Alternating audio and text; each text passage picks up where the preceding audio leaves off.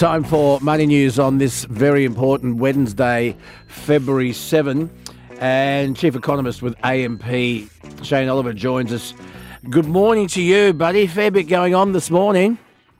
It certainly has been, Luke. Yeah, good morning to you too. Yeah, good morning to you. Well, as we all now know, the Reserve Bank has left interest rates on hold. It was their first meeting of the year. And this is after inflation fell by more than expected towards the end of last year. So it means the cash rate target remains at 4.35%. Interesting to hear Michelle Bullock yesterday not commit to interest rate rises or falls. Let's have a quick listen. We haven't ruled anything out and we haven't ruled anything in. So I would say we have maintained the option that it might be that there has to be more rate rise, but there might not be either. Nothing's in, nothing's out. The optionality here really needs to be maintained because we need to be driven by the data. And I'd come back to the point that I made earlier. I really understand that the mortgage holders are sweating on this. I do understand that. But the big issue that's confronting not just mortgage holders, but everyone, is inflation. Yeah, okay, there she is, the new Governor of the Reserve Bank, Michelle Bullock, facing the media yesterday. Shane Oliver, I guess by saying we're not promising anything, we're not saying yes, we're not saying no, we're not going to give you any commitment, that's a safer and better thing to do than what Philip Lowe did back in 2021 by saying there wouldn't be an interest rate hike until 2024, don't you think? What are your thoughts? Look, I thought what she said was, I mean, it sounds confusing. Could be this or could be that. But, you know, they're keeping their options open. And this is the first time, though, they've done that in a long time because ever since May of 2022, they were raising interest rates and kept warning us there might be more hikes ahead. There's a little bit of that in there. She's saying they could still raise rates again. But they're now starting to get a bit equivocal on that, which tells us that the risks are sort of getting more balanced. I reckon we've got to the top of the cycle on rates. They're not yet willing to call that the next move is down, but I reckon it probably will be. And that's certainly the message we're getting globally in terms of interest rates. And I think Australia is just following behind by a few months. She was quite cautious yesterday, not giving much away. But I think most economists agree with you that if we do have a great grip on inflation, interest rates have got to come down. I mean, it's not just people with mortgages, it's anyone with a debt that's going to want that. That's right. That's right. I mean, if you just think about it, if you've got a $600,000 loan, and that's the average new loan these days, you're paying something like, I worked it out last year, something like $15,000 extra in interest payments. And that, of course, is out of your after-tax income, and that's a lot less money left over to spend in the economy. You can survive for a little while there because you run down your savings and so on, and might go to your parents if they've got some money and help you out. But eventually, that's going to cause a big hit to the economy. And I think the RBA knows this. And therefore, that's why I think they're starting to sound a bit equivocal about things. And ultimately, they're going to have to start cutting interest rates. But of course, they don't want to say that just yet because they're only going to say that once they start doing it, which I reckon will come around the middle of the year.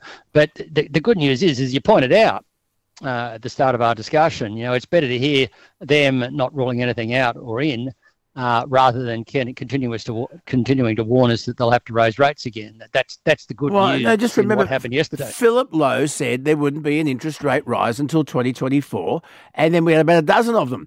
And people believed him. They took him at his word, and people went and got mortgages and took out loans. Anyway, better to be safe than sorry, I guess. So there it is. Shane Oliver is with us, Chief Economist with AMP. The Albanese tweak to the Stage 3 tax cuts, Peter Dutton and the Coalition have waved them through. The Coalition was on a hiding to nothing if they put up a fuss and didn't do it, weren't they? Look, that's the bottom line. It was good politics by the ALP, by the government. Oh, wasn't it? He wedged. That's called a wedge. It's called a big wedge. It wedged Dutton into a real spot. You know, he couldn't go out there and deny lots of taxpayers' tax cuts. And I think that the trick now for the Coalition is to come up with something that more sustainably addresses the issues of bracket creep and the fact that our tax rates are still too high. That's what they've got to come up with and run to run for with the next election. Yeah. But yeah, I agree. They didn't really have any choice but to wave these things through. It was brilliant politics from Albanese, I'll tell you what. Shane, just before you go, the markets? Look, the market's a bit messy today. Obviously, all sorts of issues around interest rates, and that kept the Aussie share market a little bit nervous. But we ended up with a 0.6% fall. I think that partly reflects nerves coming out of the US. So we saw this massive, massive rally into the end of last year, record highs at the end of last week.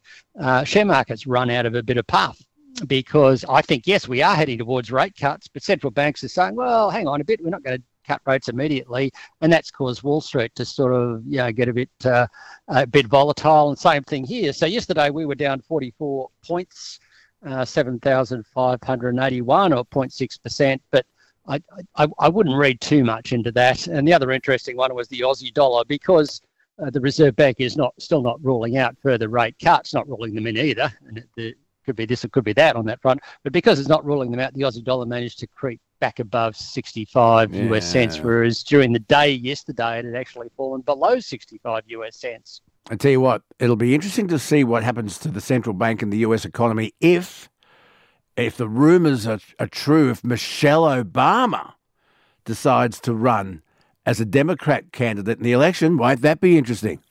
I think it certainly will be. And that would be, to be honest with you, I mean, seeing someone younger in the US election, I think would be a healthy development. It would give them a real competition if it turns out to be Trump, which looks like it will.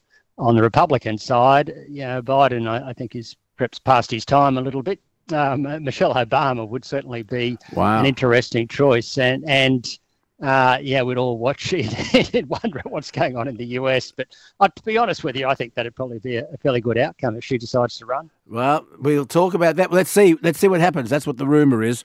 And I think it'd be a very smart move on behalf of the Democrats. I think it'd be even smarter if Biden said, listen, I am past it.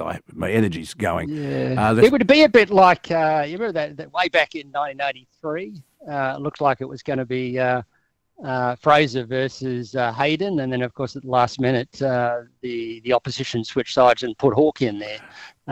So now we've still got a long way to go, so we're not just before the election, but it would sort of really inject a lot of the Republicans would then be facing a serious contender in the form of Michelle Obama. So it would certainly make things interesting. It would be very interesting. And I remember Bill Hayden saying on the ABC, a drover's dog would have led Labor to win that next election. It took a very, very special drover's dog to do it, didn't it? But then, of course, Bill Hayden went on to become Governor-General, so he got his little reward. So there you are. He did, yeah. He was a good guy. He was a very nice bloke. He was too nice. I think Bill Hayden... that was his problem. He was too nice. He was way too nice. Look, to be honest with you, I was in my 20s back then. I reckon you probably were as well. They were good times, Hawke was a good leader for Australia. And I can never forget that occasion where we won the America's Cup, waiting up all night to see what happened. Yes. And he's saying, have a day off. Yeah, anyone who sacks someone for not turning up to work is a bum. That's right. That's right. Hey, Shane Oliver, good to talk to you again, buddy. We'll talk soon. Sounds good. Talk tomorrow. There he is, Chief Economist with AMP here on the Night Shift on Triple M, Shane Oliver.